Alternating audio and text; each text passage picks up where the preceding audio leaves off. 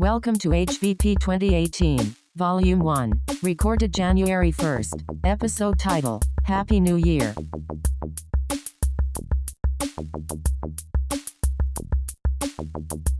And okay, here we are.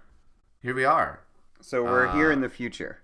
Yeah, it is the future. It's 2018. It's 2018, and the last time you heard from us, we were saying all sorts of brash things like, the Honest Bicycle Program is dead, long live the Honest Bicycle Program, and we're taking a sabbatical, and I don't know, all this stuff. Things were said. Yeah. Words were used. I think Greg and I, with a lot of work, hard work, and the help of a good special talking doctor, I think have really made a lot of progress, and we're here. We're back here. That's true. We're trying to keep it together for the fans. Yeah. On this, the 1st of January, in fact. So I don't want anyone to imagine that we aren't dedicated to our craft, to our. Is it fans? Is it fair to say fans? Yeah, I think of them like our children. Yeah, they are kind of like our children. Our not related to us in any way, and children who we don't have any responsibility for at all. May it always be the case. May it always be the case. Well, you know what they say: kids are your biggest fans. And we've also been keeping it together because it was our responsibility, I would say, given some big plans for the new year. That, Greg, I think you know where I'm going with this. Oh, I think I do know where you're going, but I'm gonna have to pull up my email really quickly because I didn't realize we were diving into this so quickly. But yeah, we're it's January 1st. It's January 1st, and we here at the Honest Bicycle Program, part of the Wide Angle Podium Network. Yes, we're on this Wide Angle Podium Network, which, by the way, you should be getting all of your cycling podcast, enjoyment from, because there's a lot of cycling related podcasts there. It is the place. Yeah, it's the place, and I think that Wide Angle Podium wants not just you who are currently listening to this to know about this, but the much wider world of cycling fans. And in order to do that, Wide Angle Podium Network has formed a new and exciting partnership. Maddie, do you want to say what that is? The Wide Angle Podium Network is an official sponsor of 13-time U.S. National Cyclocross champion Katie effin Compton. Man, that is so crazy. Yeah. And what better way for her to debut this new, exciting, and powerful partnership between an internationally renowned cyclocross racer and a scrappy but formidable podcast network than for her to win in absolutely dominant fashion the GP Sven Nys in Bâle, Belgium this morning, or this afternoon if you're in Europe, in horrendous conditions. Oh, I'm going to have to get the video of that. I once again, as is the theme for me, overslept a cyclocross race. Let me tell you why I envy you, friend. I, going to bed in a fit of hubris. That's not a condition in which people usually go to bed, but I could see that happening for you. Yeah, Hold on, sure. There's another clause to that sentence. Going to bed, open parentheses. In a fit of hubris, I set my alarm to wake up to watch the bicycle race. Yeah, sure. That was the fit of hubris, and the telephone does a very helpful thing when you set an alarm. It says, your alarm has been set for 5 hours and 14 minutes from now. And I thought, thanks for pointing that out. And so when I woke up, angry that I was awake, and angry that I had made a decision like an adult, Yeah. I went downstairs, started making coffee, and found that the bicycle race was not to be aired, or that the women's race would be aired starting 30 minutes into it. And so once the stream came on board, it was a little bit choppy, and so I basically woke up with an unpleasantly small number of sleeping time, to my credit, without the benefit of waking up in the first place, without having gotten the opportunity to do what I put myself through that whole situation to do. So now I'm feeling tired and a little bit hungover. Oh. If we're honest with ourselves. But did you see the end of the bicycle race? Nope. At least. No. So I basically saw like nothing of the important part of the bicycle race. So we know that wide ankle podium athlete Katie Compton won the race in horrendous conditions, but we don't have any video evidence as yet that either of us has seen to confirm. Indeed. That detail. Well, that's unfortunate. But nonetheless, congratulations to wide ankle podium athlete Katie Compton. We're very excited to have her part of the family, as it were. Maybe despite or perhaps because you and I were not involved in any way in making this sponsorship happen. So that's probably good. That probably helped. That we were not engaged in the negotiations in any way. I would like to think that as sponsors, we sort of have like the ability to make sort of absurd requests that Katie would, for some reason have to field. Like, so Katie, I mean, I know it sounds crazy, but like, look, it's a mud race, and as your sponsors, we really want to see you racing on file treads just to totally get rad. Yeah. That would be right. Can you please send it for us? Please send it. Could you do just like, or you could just do file tread rear. Just get that back end loose. Yeah. Kind of slide it around. Do some drifting. Now, Katie, we know you're a focused and diligent and hardworking and methodical athlete, but we would really like to see some more tail whips a la VDP. Yeah, seriously, come on. No, we jest. Obviously, this is not the level of involvement that we want from our proud partnership here. No, but we'll see what that means for HBP. But I certainly hope that Katie can help get the word out about Wide Angle Podium. How you can find great podcasts about cycling here. And that will, who knows, maybe some of you will hear this after hearing her espouse the virtues of this network, in media, which would be great. So anyway, very exciting news, and we're pretty pumped about it. All right. So first of all, I guess second of all, it's been a while since we talked. It has been. So how are you? You okay? You okay, buddy? Yeah, I'm, you all right?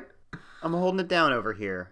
All right. It's so the northern and eastern and actually just general parts of the Northern American continent is experiencing some low temperatures.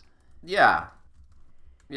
And times are tough, but we've done the sort of thing that I think Arctic explorers do, or like Antarctic explorers have had to do, where you get stuck in a situation, you just kind of you tip over the sled and you get the dog team to circle up, and you just sort of cozy down among the dogs, and you use them to help keep you warm. That's where we're at, man. Yeah, it's have we mentioned that it's cold? It's pretty cold. But so you up there in Boston, you're experiencing some single-digit Fahrenheit temperatures. We are experiencing some single-digit Fahrenheit temperatures. We have anyway. I think it's like 14 degrees or something outside right now, which is it's brisk, but could be worse. That's not terrible. Has it been down below zero for you? At night. At night. Have you At gone night. outside in that kind of weather? Well, I was out last night, and it was probably around that cold. Yeah. So, yeah. People are, many people are not used to these temperatures. It's true. Well, I mean, we are people of the the hot deserts of Eastern Africa. We're not meant for this kind of thing. We're not meant for and this yet, kind of thing. And yet here we are. But I don't know. Have you been attempting to ride your bike in these chilly temperatures? I went for a ride in the low 20s with some friends, and my gloves were not correct, and it was while the company was good and it was nice to be out moving the legs, it was altogether a fairly unpleasant experience. Yeah, sort of. Yeah, not super fun. Well, to do 4 hours in 20 degrees. Yeah. Oh, yeah. That's long. I mean, a few years ago we did a team kind of camp. This was like the beginning of 2015 or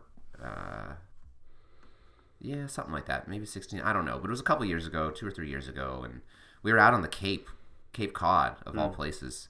But this was the winter when it was about. We didn't realize that it was going to be the record-breaking 100-something inches of snow in 2 months winter that it was going to be. But we just had a big snowstorm, and it was something like 15 degrees out, and we went out for over 4 hours, and that was where we learned about things like wearing 2 pairs of tights and and things like that. Because and I don't know, it worked okay. I've had experiences though. It's like once you're into those kind of temperatures, and like I said, where the high is about 15 degrees, which is pretty cold.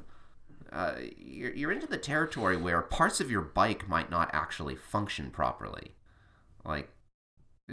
I think we did okay on that occasion, but some people talk about getting. I mean, I guess you got to get even colder than that, but your freewheel paws stop kind of springing out, and so you start freewheeling forward and things like that, and it gets rough. Yeah, it gets real rough, and then I started riding bikes kind of around. I mean, I knew how to ride bikes before and rode them before, but. Rode bikes a lot, like around campus and in the college days, which are now kind of a long time ago. And, it was on crappy old bikes, and the brakes would get icy, and they'd stop working. And, I don't know. I haven't been outside yet, is what I'm saying. I hadn't even started. It was weird because I really chose the wrong moment for this, but I said, okay, I'm finally going to start training again. It took me a while to get up to it because... of a combination of sort of mental and physical factors. Like my body was super wrecked for some reason. It was like I coughed too many times and I injured my chest muscles, and that caused all kinds of problems, which is, it's embarrassing, but it is what it is. But I thought, I'm ready to start riding again. I'd like to start planning some training rides, and now it is 15 degrees out. So... that definitely put a bit of a damper, because it's like when you're just getting back into it, do you really want to go outside, for 2 hours in 15-degree weather?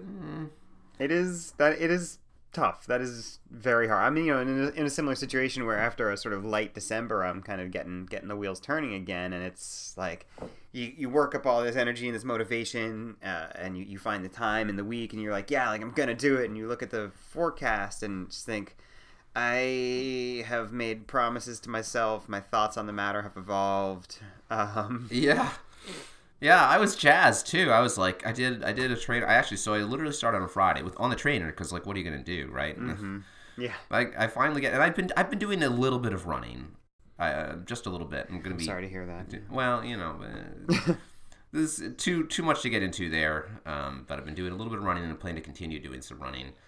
So I'd already done a little bit of work, and so I got on the trainer on Friday and did an hour. I was like, yes, because I was really jazzed, like I said. And then I looked at the weather and my plan for Saturday, and it was like 1.5 to 2 hours outside if possible. And I was like, So I guess I'm doing an hour and a half on the trainer. I just got a fluid trainer, which is pretty cool. I've been on a mag trainer all these years. Mm-hmm. So for me, this is like amazing technology and really nice. But it's still the trainer, and it's tough. I don't know. I was very surprised, and I probably shouldn't have been, but very surprised to find that my legs were actually pretty much rubber after an hour and 10 minutes.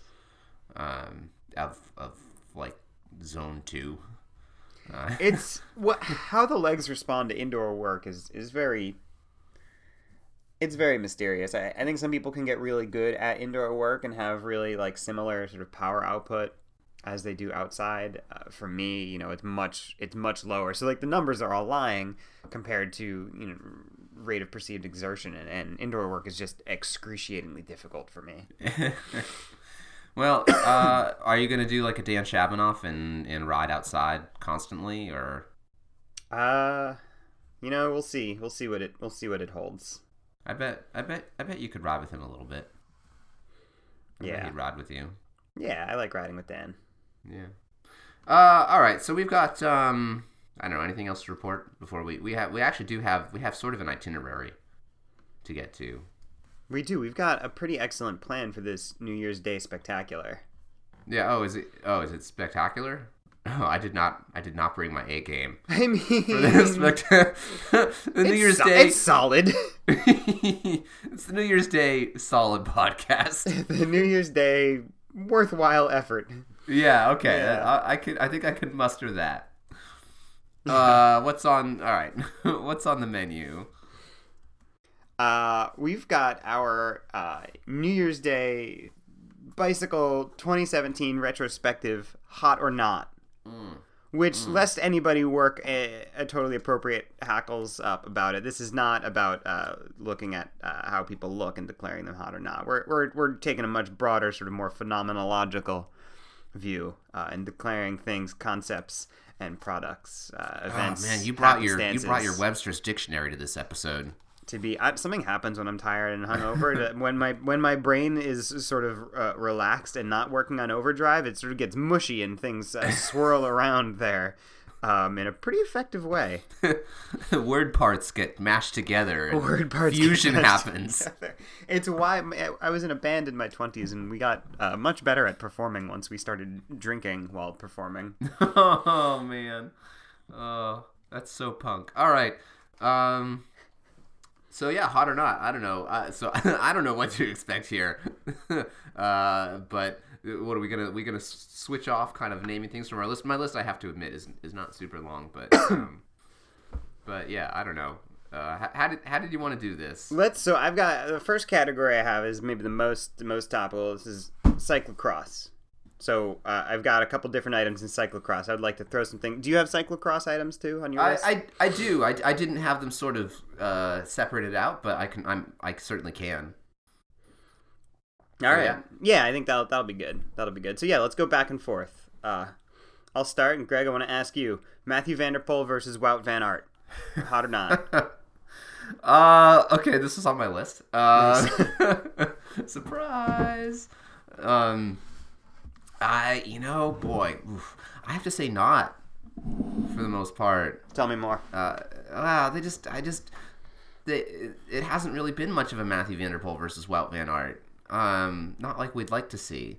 Yeah. It's happened, but it seems like either van der Poel runs away with it or has a flat. And there's only been a couple of occasions where Wout is kind of right up there, just beating him on pure, being better on the day. It's I agree, and it's hard to sort of appreciate what's happening with Wout too, how consistently and dominantly second place he is. Yeah. He's like clearly on another level above the field. It's just that Van der Poel is also on that same level above him. Yeah. Yeah. So over in the men's field, it makes for I'm not going to say not exciting, because it does feel like a really specific sort of historical moment. But there's a level of predictability to the individual races. Yeah, it's a little unfortunate. It is what it is, right? I mean, it's very impressive to have this kind of excuse me. It's really kind of exciting to be at this time where we have these two guys who are so phenomenally talented, and I mean, the thing is, people were complaining when it was a little bit more even, right? When it was like the two of them riding away, which still happens. They'll ride away together and one of them will win. But Yeah, I don't know, but it doesn't make for kind of thrilling racing. But on the other hand, I don't know. I haven't been watching cyclocross for that long, but I don't know how long the period was, where there wasn't someone. I mean, we had Sven, who was pretty dominant, and Albert, and I think there was a little more variety in the winners of the races when they were at their peak, but it was still, there were not a lot of people who could and did win men's elite cyclocross races. It was like those two guys and like Tom Mason for a little bit, and Klaas van Ternhout and Kevin Powles, and kind of Lars van der Haar at one point. Yeah. But that, that's like, what, 5-6 guys? So, and that was most of the races. Anyway. So we're declaring VDP versus WVA to be not hot. Not hot. All right. Next up, what you got for me? So are we still in cyclocross then? Yeah, we'll be in cyclocross for a couple minutes here. Oh, okay. All right, because this is only, I guess, the last one I have for now, unless I'm able to think quickly. Okay. But so I've got multiple women hopping barriers in international cyclocross competition. Oh, totally hot. Yeah, right.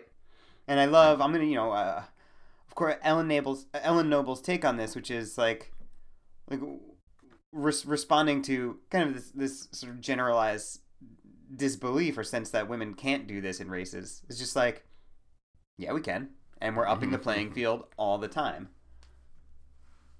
Yeah. And so hashtag Bunny Hop the Patriarchy is a big part of this.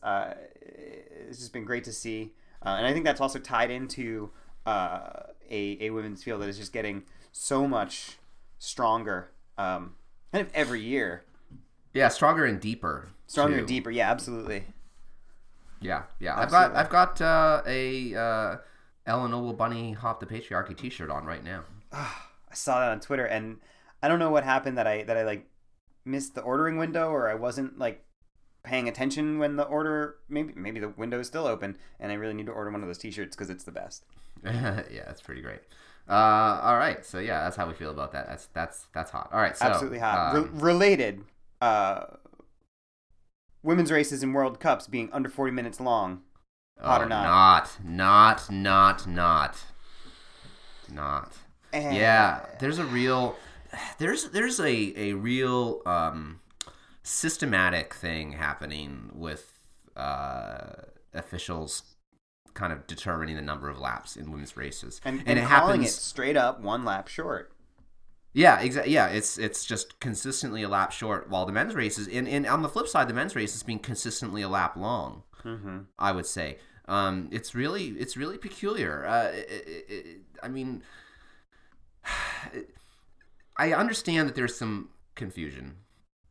All right, but it seems as though they have the rules backwards, and this is in Europe and in the United States that this is happening at UCI races. It's not like only happening in one place. And the thing that might be a little confusing is, so the women's rule is at least 40 minutes.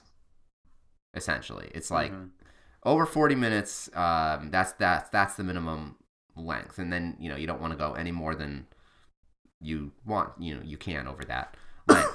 The rule for the men is being interpreted as similarly as at least 60 minutes, but that's not the rule. Mm-hmm. The rule is as close as possible to 60 minutes, unless it's a World Cup, in which case it's over 60. World Cup is as close as possible. If you're running 7-minute laps, it means if you're calculating that the winner is going to finish a lap at 56 minutes, then that is correct. That's your last lap. You don't have another lap on top of that and run. It's not an hour 3 for the winner. No. Right. Or hold on a second. I'm doing that. That was a bad example because an hour 3 would be closer to if it was 58 minutes, right, as opposed to an hour 5 or whatever. Or even 57 if we're talking 7-minute laps. So yeah. Sorry, that math. How does it work? But yeah, this has been a consistent problem. It's very frustrating. And I've seen. I don't disagree with the contention I've seen out there that all races should be 50 minutes. I actually think that would be a good idea. I do think, though, that the kind of root cause of this is like, honestly, just internalized sexism, essentially, where there's just, I think that the officials are just not, kind of, for whatever reason, not intentionally, but not committed adequately to really getting it right for the women. Yeah, and it's that simple. And I think that making it 50 minutes for everyone, I'm sort of not super convinced that would make the problem go away. That might make for more exciting racing, but I don't know that it would solve this problem. Yeah. So it's very frustrating. I don't know what your thoughts are. Basically the same. Yeah. What's up with this noise? Who's being held accountable? Yeah. All right. Hot or not, Helen Wyman's sponsorship situation. Well, can I say not and also hot? Well, it depends on, I assume where you're going with this is if you were answering the question, yesterday or a week ago or a month ago, you'd have said not. But upon hearing some news today, your answer's changed? Yeah, my answer's changed. But it is still not in the sense that I just think it's a bummer to see, such a long-standing partnership, and especially when someone's been racing for so long to seemingly have such a long, to have it so difficult to pick up a new, partnership, because Helen's really shown that she's back. Yeah. I mean, she is back, and she's at the top of her game, and she is a threat at these big races. Yeah. For the win. So yeah, it was given that, it very frustrating. But I wonder if whether or not it was actually difficult for her to secure 2018 and onward sponsorship, or if she was just sort of very vocal about the need. And she did sort of have, I know that like 2017 was a sort of like not entirely like title sponsor level, but I wonder if that was a sort of interim year, and then gave her sort of enough of a runway to do a sort of concerted search, and the vocal Helen Wyman doesn't have a program line that got out there pretty well was sort of an asset rather than a detriment. Yeah. I know what you mean. I mean, I think it, in some sense, still shines a light on the uncertainty, the precarity, of kind of being a professional athlete. Mm-hmm. I do think, that said, there aren't a lot of professional athletes in any sport who have really long-term certainty about their situation. Right. So, that perspective has to be kept in mind. And cyclocross is hard. Cyclocross is really, really hard. It's hard for men and women. I still think it's a shame when it's someone who's one of the top riders in the world has that level of uncertainty. After having kind of one bad year because of an injury. Mm-hmm. So that is a concern, and there's not a lot of money to go around for cyclocross athletes in general, especially those who aren't Belgian. But yeah, I mean, yeah. At the same time, I do think back to. I think we've had this discussion before when there's often kind of a lot of Sturm und Drang about. Professional cycling is so unprofessional and such a hot mess, and it's so poorly run and blah blah blah. And it's like, I mean, there is yes, I understand that, but that's kind of to your point also sort of I don't want to say propaganda that has negative connotations, but it is a line that is hopefully intended to get people interested in sponsoring. Mm-hmm. And making long-term sponsoring commitments, because the fact is that cycling does have a professional scene. It has a relatively robust professional scene, and there are plenty of sports that are reasonably well known that just don't. So yeah, I think people actually kind of miss that point a lot. And it is true that it's mostly on the road, but it's like rowing. There's no professional scene, unless you're a superstar track and field. There's not really a professional scene. It just so many Olympic sports, right? There's no, as far as I'm aware, there's no professional badminton circuit. I wonder. Suddenly, I wonder. Yeah, right. I should probably not speak of that, or like ski racing. Meaning downhill ski racing. If you're not a top athlete, I don't think that I think your money comes from like the Olympic Committee or whatever. I don't think that. I don't think it's like trade teams and sponsorship in the same way. Anyway, that's all. I could be wrong about that. I should probably be more cautious about making statements like that. But, I think our listeners know that we don't always know what we're talking about, but that's not going to let us stop anyway. Yeah. All right. Okay. So I'm out of cyclocross things. I don't know about you. One last thing for cyclocross is do a quick one. I think I know your answer. Hot or not? World Cups in the USA. Hot. Very hot indeed. Hot. In fact. Yeah. Yeah. As I believe the weather was in the high 90s for both of the U.S. World Cups. Yeah, there was some consternation about the relatively small level of attendance at the Trek CXC World Cup. I get it, I guess, but I still think it was a success. I would hope that I don't think that the World Cups are necessarily about maximizing spectator presence at the events, right? They're about they're about globalizing or kind of bringing the sport to incipient markets, centers, something like that. And I'll go ahead and point out that Waterloo, Wisconsin is not exactly a population center. No. It's the population density, the thing that can be difficult to understand, maybe for a lot of people, I don't know, who don't live in an area like this.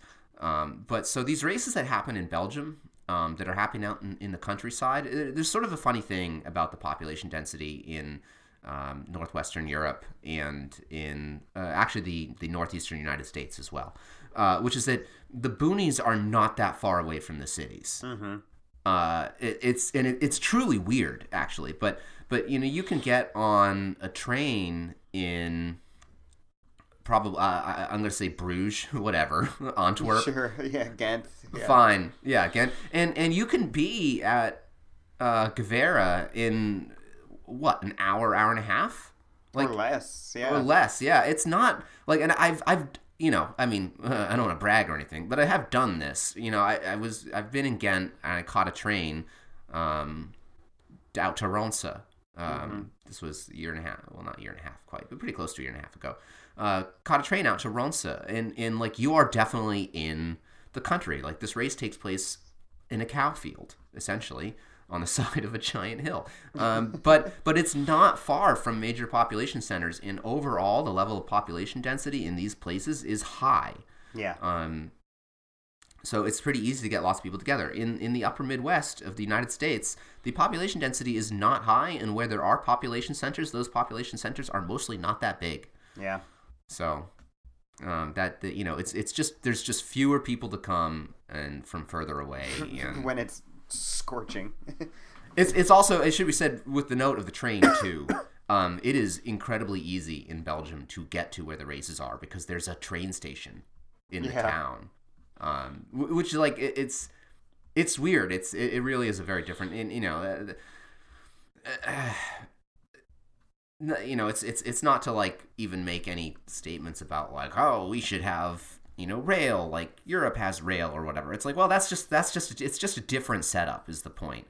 And it's just easier for people to get there and more people. It is also true that, if you do a show on Sven and his son Thibaut Nice, that you'll pull like essentially a majority share on ratings in Belgium. So that is also a factor, and it's like as big as it's like, well, yeah, if you have a World Cup in fucking Belgium, like everyone's gonna go. But it's a really different story in the United States, and I think the UCI hopefully is smart enough to take that into account. Agreed. Yeah. And they were good. They were good races, especially the women's races, because it wasn't just Matthew Van Der Poel riding away. HBP stamp of hot on World Cups in the USA. Yeah, absolutely stamp of hot. All right, so I've got I don't know, maybe some pro road cycling things. Great. Yeah, I have a few too. All right, first one I think you can probably guess. This is pretty predictable, I guess, what the response is going to be. But Chris Froome, asthma medication positive. Not hot. Not hot, Chris Froome. Oh, yeah. Thoughts, Matteo? I think that we'll wait to see sort of exactly how this plays out. I think there's certainly a gray area in the doping rules, and this gets into medications that have a performance enhancing benefit as well as a sort of legit therapeutic use. And obviously, like, there's a potential scandal around, the overuse of therapeutic use exemptions. There are brewing scandals about, how the UCI handles potential positives of its stars. There are scandals around, Team Sky's famed lack of transparency and accountability around some of these issues. Mm-hmm. I don't want to like sort of jump on the bandwagon of like screaming that Chris Froome is as bad as someone who is doped to the gills with EPO and like blasting up gigantic climbs in the big ring, because that's not what overdosing on asthma medication does to you. And right. If this is the type of doping that we see in the modern era, I don't like it. But it's a far cry from where the sport has been, and I'm willing to declare that some progress that satisfies me. Yeah, I agree with that. But we'll see how this chestnut plays out. Yeah, it's unfortunate. I don't really have much to add on that. I agree both that there's a gray area and that this is I don't think it's very productive to have a hard line. Well, it's all equally bad kind of view. But that isn't to say that it isn't frustrating, and it makes me think a little bit, I guess, of the like the whole, what is it, Nike project or whatever with Mo Farah and Alberto Salazar and all that, and running, where it's like, again, in Galen Rupp with the it's probably not technically illegal, but it's like putting people on medications and whatever, and strategic use of TUEs and stuff like that, and it's just kind of gross. Yeah. So, yeah. All right, what do you got? Related. Peter Sagan's disqualification for overweighing Mark Cavendish. Not hot. And what about, as a follow-up, what about the UCI's subsequent declaration a month or so ago that Sagan was actually not at fault or whatever and shouldn't have been kicked out of the Tour de France? Yeah, it's just embarrassing. I can't. Like, on a personal level, I like Peter Sagan a lot as an athlete and a bike racer, and so like on that level, I was sad to see him go from the Tour de France. It's not like I'm deeply like personally offended or hurt for him. Like, Peter Sagan's going to be okay. He's like a millionaire. Like, he's got it made. He's going to be all right. Like, he's fine. But it's just such a cluster for cycle. It's just like, come on, guys! Like, you look like flailing boobs. It's bonkers, and it's like they're like, well, we have to be shown, that we're going to have a hard line, and being a star doesn't protect you, unless it's keeping your overdose on asthma medication, confidential, until it gets leaked. But being a superstar doesn't give you any protection. Like, the rules are the rules, and we're gonna come down hard. But then to be like, oh, actually, yeah, we applied the rules incorrectly, as it turns out, and this is obviously true. And this is probably a result of the case. I imagine that whatever was agreed at, as they were taking the case to the Court of Arbitration for Sport, I don't remember whether they went all the way to the sport or whether they settled in some way the legal case. But it was pretty clear, I think, that the UCI had an obligation to say we were wrong. Yeah, like legal obligation. And for the obvious reason that they were wrong. But yeah, it's just, I don't know. What do you think? A day late and a dollar short.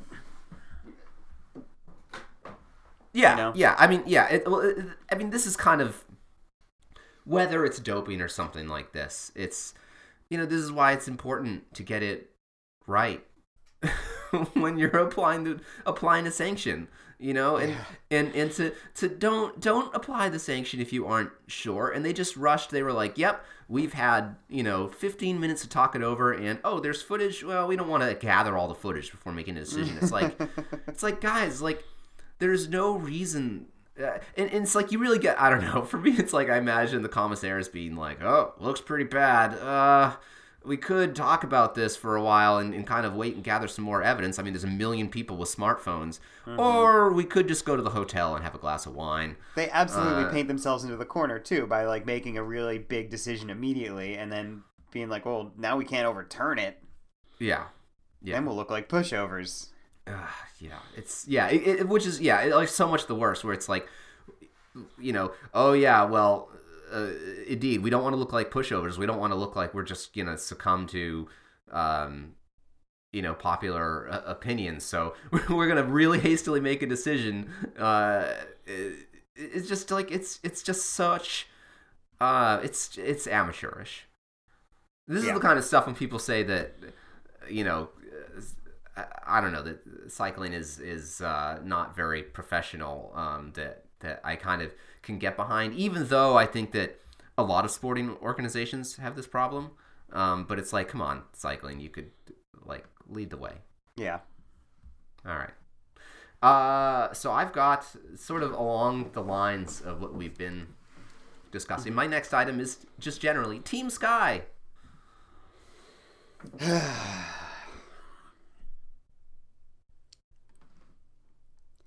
If you ask me in the spring, I tend to think Team Sky is kind of hot because I sort of like watching them flail around looking for classic success and occasionally achieving it through like Michal Kwiatkowski, who I'm a big fan of. Yeah. And then once, any type of stage race rolls around, I'm just so done with their nonsense. And I hear some things that make me mad about Team Sky. I'm mad that they, sort of suspended, what's his name? What's that? Sergio Henao? No. The Italian. Oh, Moscone. Gianni Moscone, right? So Gianni Moscone, young guy, has a great result in Paris-Roubaix, and then, at a subsequent race, is hurling racist tirades at another rider. So they suspend him for 6 weeks, but they're like 6 weeks when he's not racing anyway. And it's like, and go to a diversity training course or something. Could check the HR box, right? Yeah, exactly. So and then miraculously he's a climbing domestique by the Vuelta a España, and then also manages to get a top 10 result, I believe, at the time trial world championship. And then the road race world championship is like off the front late in the race, but it turns out that he had, like, shortly before had gotten dropped and then had sketched his way back to the group or something. And it's just like, he was, I don't know if he was like DQ. And then there's this other thing coming out about how he like possibly like intentionally crashed somebody on FDJ who was like pursuing police follow up. And meanwhile, like Team Sky is standing by this guy tweeting like breakout rider of the year. And it's like, this dude. They awarded him piece of crap. Yeah. Their young rider of the year. And he's, and it's just like, yeah. Well, I mean, that comes back to I can't take full credit for this. I think they were talking about it on the Cycling Podcast, which is not a Wide Angle Podium podcast that you shouldn't listen to. But it's got real cycling journalists on it, so they've got that going for them. But yeah, they mentioned this and that there's this impression that Team Sky is good at PR and stuff, and they're just not. They're really bad at it. They're terrible. They're constantly undermining themselves, and it sucks. Anyway, so Team Sky not. I think we maybe should do a couple more and move on to our next thing. Mm-hmm. So you'll do one more, I'll do one more? Sure. Okay, Dutch women. Oh, I feel a little uncomfortable saying hot in this case, but as riders, oh my god, so good. I think that I sort of hesitate to fall into the trap of referring to sort of bike racers by nationality and not by team, but I think in this case there were so many Dutch bike racers on top of their game this year, and with Annemiek van Vleuten coming back from that crash in the Olympics to win the crap out of everything this year, and to have the Dutch just wreck house at the World Championships. Chantal Black, right? Yeah. World champion. And with Anna van der Breggen just winning almost everything she could get her hands on. It was just I thought it was a pretty dominant year. Yeah. For Marianne Vos is back, and she's not maybe dominant like before, but she's winning races and incredible super domestique when she's not, and yeah, very, very exciting. I'm with you on that. Okay, my final one. I'm glad you mentioned Dutch women because mine is also women's cycling. It's Corinne Rivera. Oh, totally hot. Yeah. How awesome does it feel to have an American winner of the Tour of Flanders? It feels pretty good. Yeah. Yeah. I'm very excited to see her continue to race over in Europe and see what else she's got up her sleeve. She's a versatile rider. I mean, obviously she's an incredible sprinter, but there's more to her than that. So I will also say this, and I think this is kind of complicated, and I don't want to risk tokenization, but I also really appreciate seeing a woman of color performing at that level. I would like to see the American pro bike racing scene look like a lot of other communities that bike racers live in and are a part of. And I believe that representation matters, and I think that other people sort of looking at bike racing might have the opportunity to see Corinne Rivera performing at their level and think that bike racing is something that I can be a part of, that could be my community too. Yeah, word. I agree with that. Okay, so I got one last one. Sneaking okay. Here, pro road cycling. Tom Boonen retired. Hot or not? I mean, it makes me sad, but of course it was time. But I mean, look, time in the sense that he was ready to retire, and I think that he didn't. For all that there was there've been over the last few years. Moments people said, "Oh, Tom Boonen, is he really as good as he once was? Is he on the way out?" And I think that he was still, certainly not at the peak of his powers, but still a very solid rider, still a threatening rider. Who, I think if things had broken his way a little bit differently, he could have gone out with a win. Yeah. And he didn't. But that's cycling is it's really hard to win bike races.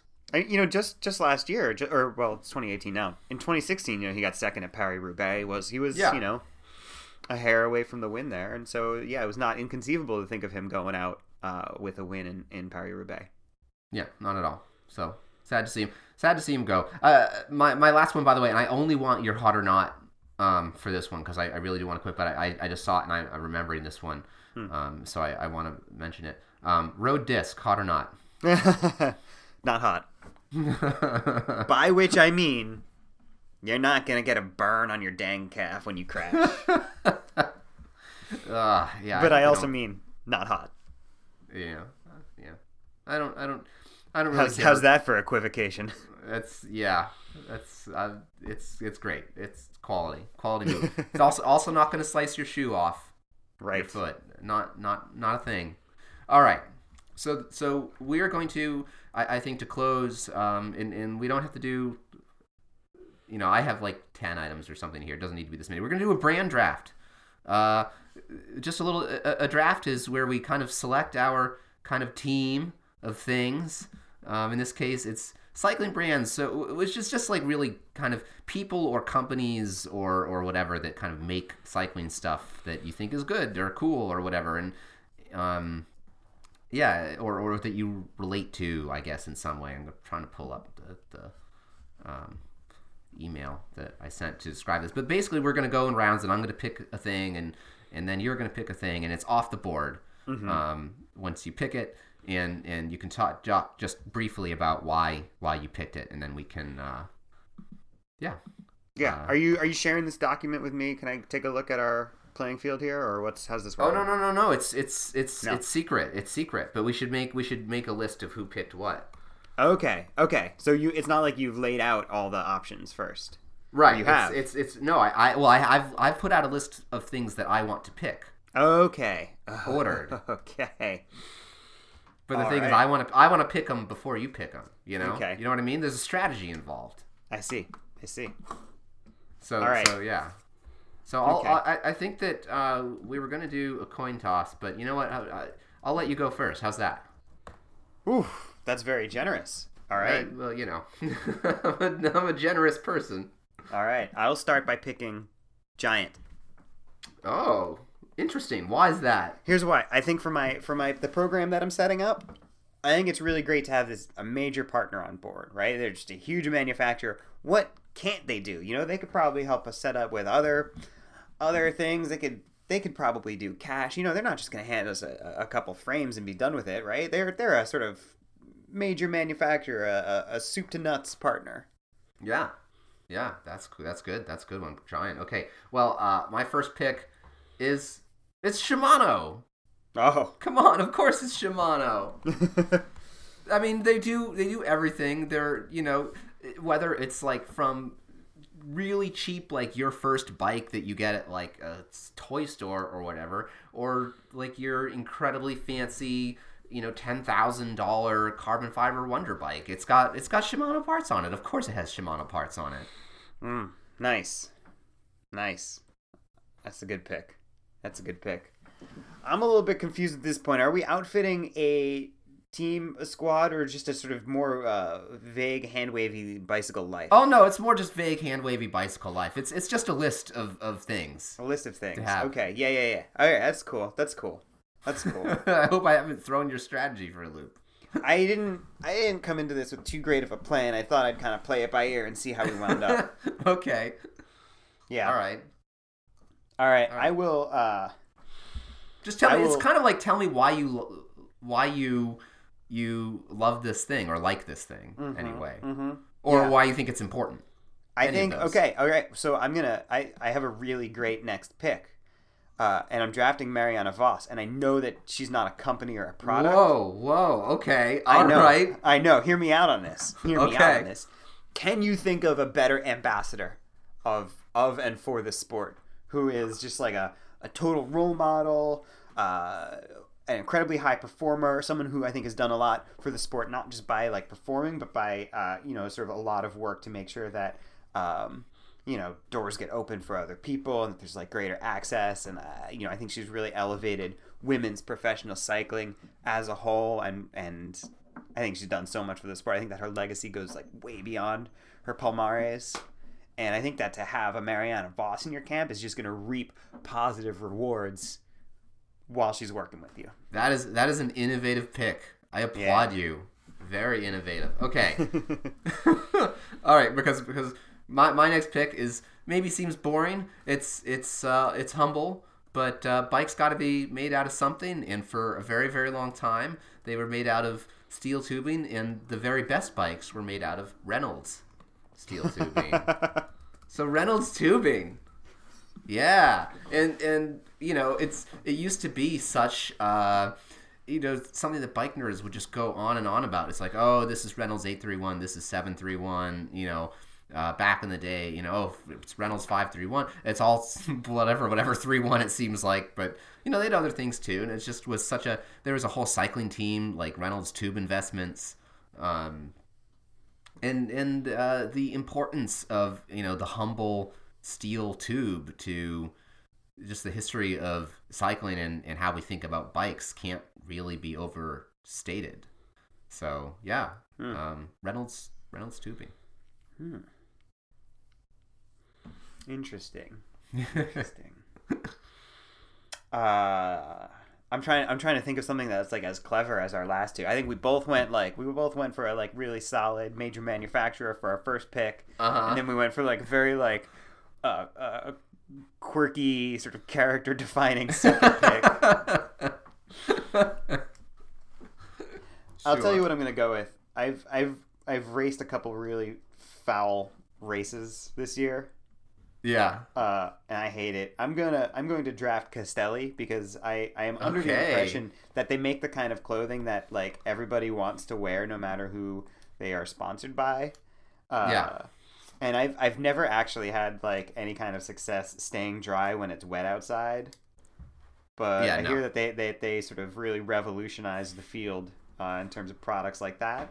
And have done some really other pretty cool stuff, with the they did a speed suit sort of integrated jersey skin suit situation. This is a hearsay based pick. Is that what's going on? Yeah, essentially, it's sort of one of those like. That's well, so I mean, funny. here's the situation, right? Like, I've been cold recently.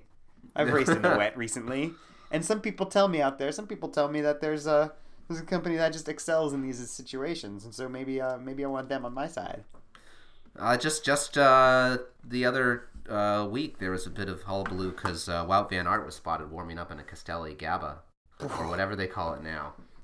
Which was not his sponsor. I think it might be his team sponsor now. The year has flipped. What a peculiar thing about the way the cyclocross calendar and contracts work. But anyway, yes, it's idiotic. It's really stupid. All right, my next pick. Okay. Also probably a little more conventional, but basically I'm going with CAD blank. Just that whole range of Cannondales. Like, it's hard to imagine another kind of range of aluminum bikes, right, that have that kind of name recognition and that perfectly conveys like, this is a racing bike. It is not the most fancy racing bike. It is not an expensive racing bike, but it is a awesome and relatively light, high-performance racing bike. Does that seem about right? Yeah. Yeah, I think that they've really cornered the market on that, and certainly for their on the road, maybe to a little bit slightly lesser extent in cyclocross, but I think it's still like the idea is there. It's interesting that they don't kind of do that in mountain bikes, but that's a whole other thing. Yeah. So the CAD, various things. Probably starting essentially from when they started naming their bikes that instead of that just being, because the bikes used to be named different things and that was just like the kind of frame. And then instead of that being like the technology, they're like, oh no, wait, we should actually just name these bikes this. So instead of being like the R600, then it's like the CAD 8, and then the CAD 9, CAD 10, CAD 12, etc. All right. What do you got? All right. And I think we can probably do, by the way, a total of like 5 rounds. Let's not go too crazy. That sounds good. I'm going to draft the 11-speed drivetrain. Oh, okay. I think it's here to stay. Yeah. I think it's the kind of thing that's going to be reliable for a long time. This is just one of those like bold predictions that's going to bite me in the ass. Probably like tomorrow, SRAM is going to release a 12-speed drivetrain, right? But they have a 12-speed drivetrain. Yeah, but for already. mountain stuff, yeah. Yeah. Yeah. Okay. But I'm just going to say 11-speed. You're late to the 11-speed train here. That's where the sort of N+1 in cogs stops. Okay, I think this is. I just want to say, commentary wise, I think this is a very on brand pick for you. 11-speed drivetrain is here to stay. Now what? 7 years after being introduced for the first time. By which I mean I don't think it'll be superseded by 12 speeds and be made irrelevant. Okay. I wouldn't count on that, but it's on your list. So 11-speed drivetrains. Good enough, damn it. Yeah, all right. You're going to say that about 12, too. All right. So I'm looking at my list, and I've actually got a bunch of stuff on it, and I'm like, what can I do? Like, I kind of want to go, I don't know if I want to go deep or like weird or nerdy. I think I'm going to take not the nerdiest option available to me, but it's up there. I'm going to go with 3T. Like the current iteration of 3T, just because, they kind of came. I don't even know if you could say back. Did they like buy the brand from some kind like off of Alibaba or something? Like I'm not really sure. I'm not really sure exactly what the provenance of that is, but it wasn't just like a bunch of crap with this 3T moniker on it. It was really, really good stuff, and it's a company out there that's still selling like really good quality aluminum handlebars and thinking about you and I, we care about handlebars because we're weird, and they do good handlebars. What else is there to say? And it's neat too. So many companies, and I think they're probably doing this too now, but so many companies are really trying to do the giant thing and do absolutely everything. They want vertical integration. They want every part of your bike to be made by them. And 3T has been admirably focused, for the most part, on handlebars and stems and seat posts. Yeah. So, yeah, like them. I gotta say, I will say this about 3T. None of their handlebar shapes work for me. Oh. But I'll qualify that by saying that I've not tried the one that I want to try yet. One of the Aero ones. Yeah, one of the Aero ones that has like a pretty like decent sized reach. They all do. Those. My microphone discipline is terrible right now. I'm just moving my head around. Yeah, all of those Aero style handlebars for the most part seem to have like 110 millimeters of reach or something. It's kind of crazy. Yeah. So, bit of a problem for me. All right. Pick number 5. Last pick for you. Last round.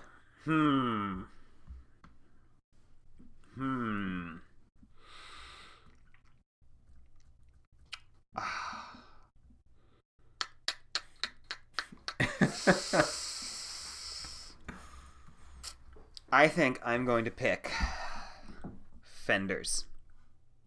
Oh, just fenders. I'm going to draft fenders. All right. Explain.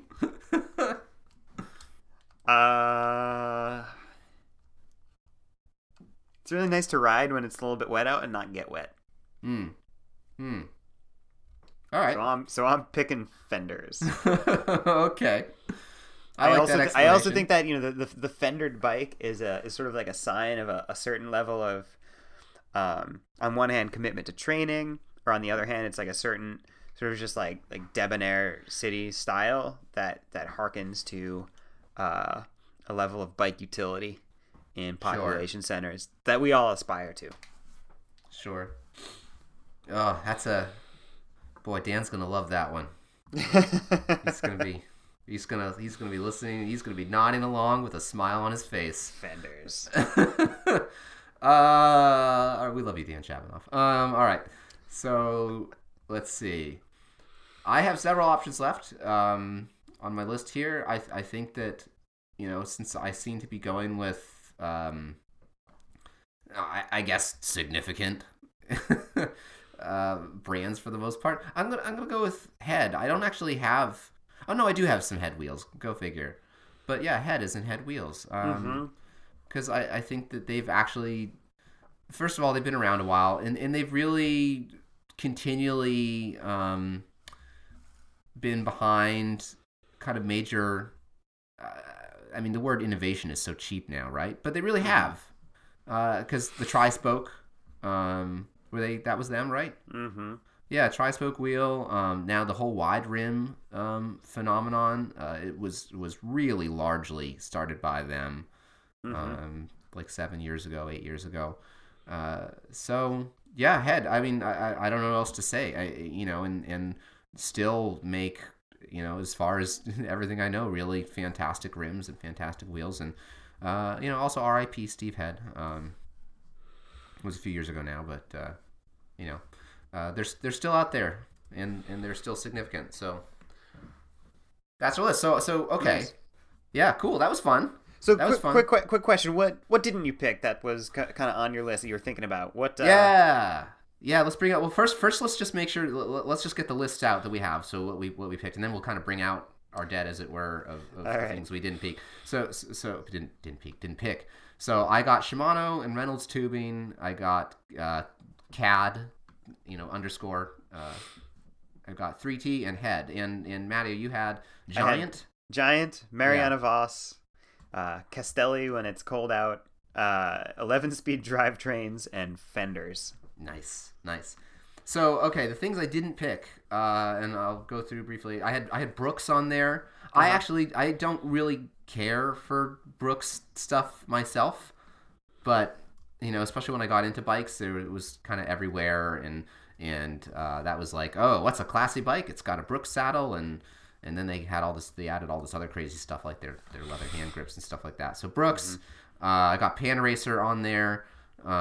Just because I don't know, there's something of it feels like the scrappy Japanese tire maker. I actually, again, a lot of their tires don't work for me, but the Panaracer Pacella remains an incredible valued tire, and yeah, I think they do good stuff. So Panaracer. On the flip side of that, I have FMB. Everyone is now trying to get their hands on FMB tubulars. They're obsessed with them. It's hilarious. It's kind of great, and also apparently their mud tires are ridiculously good. I've got Cat Eye. Just yeah, I don't know. I just think, first of all, I think that they've got a fantastic brand. I don't know. I just like the name of the company and everything, and yeah, they make cycling computers that are fine. They also sold cloth bar tape, which I love. Mm-hmm. And my last, really digging deep into the kind of hipster messenger kind of origin story for a lot of us in bike racing now, I have 3 Rencho. San Rencho. Yeah, San Rencho, 3 Rencho. Yeah, all the same thing, really. But that was very much the unattainable, cool track bike to have. Nice. You got anything?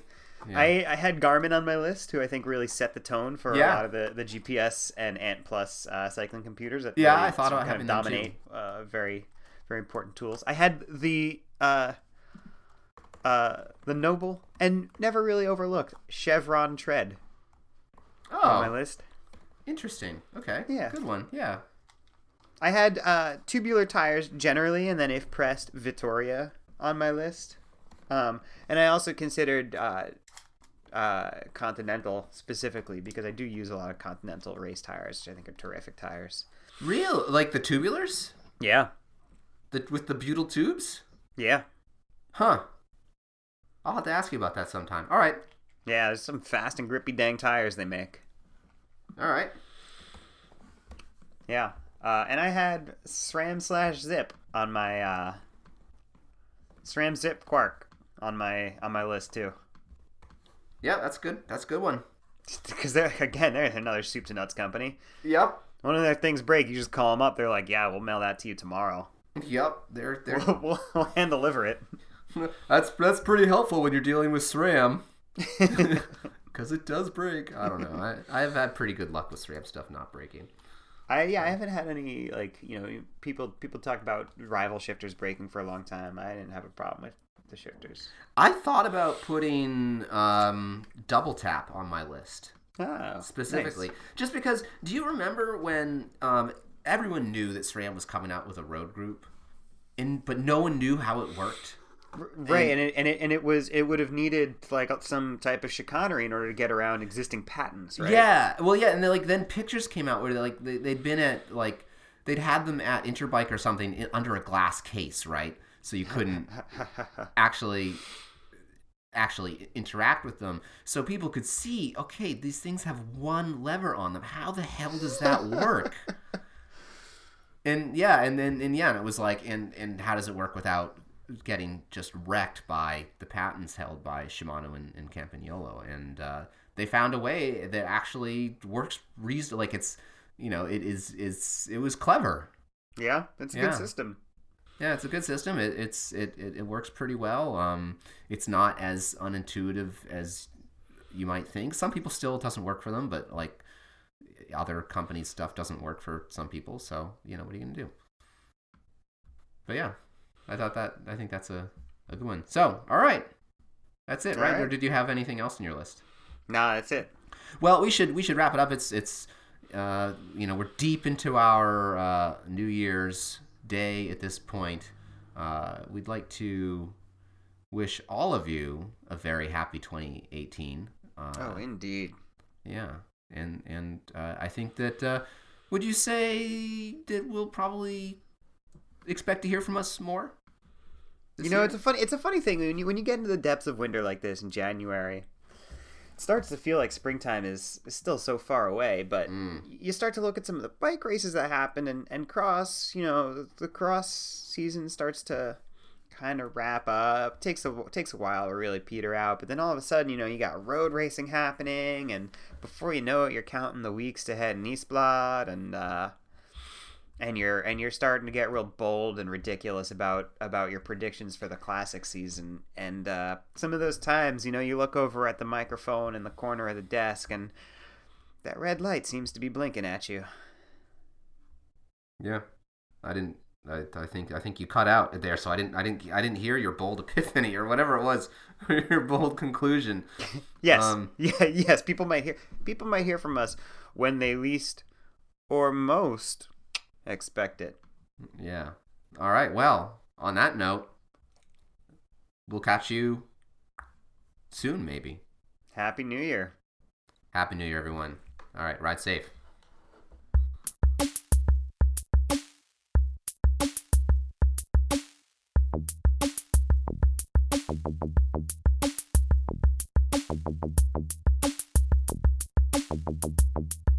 End of program. Boom.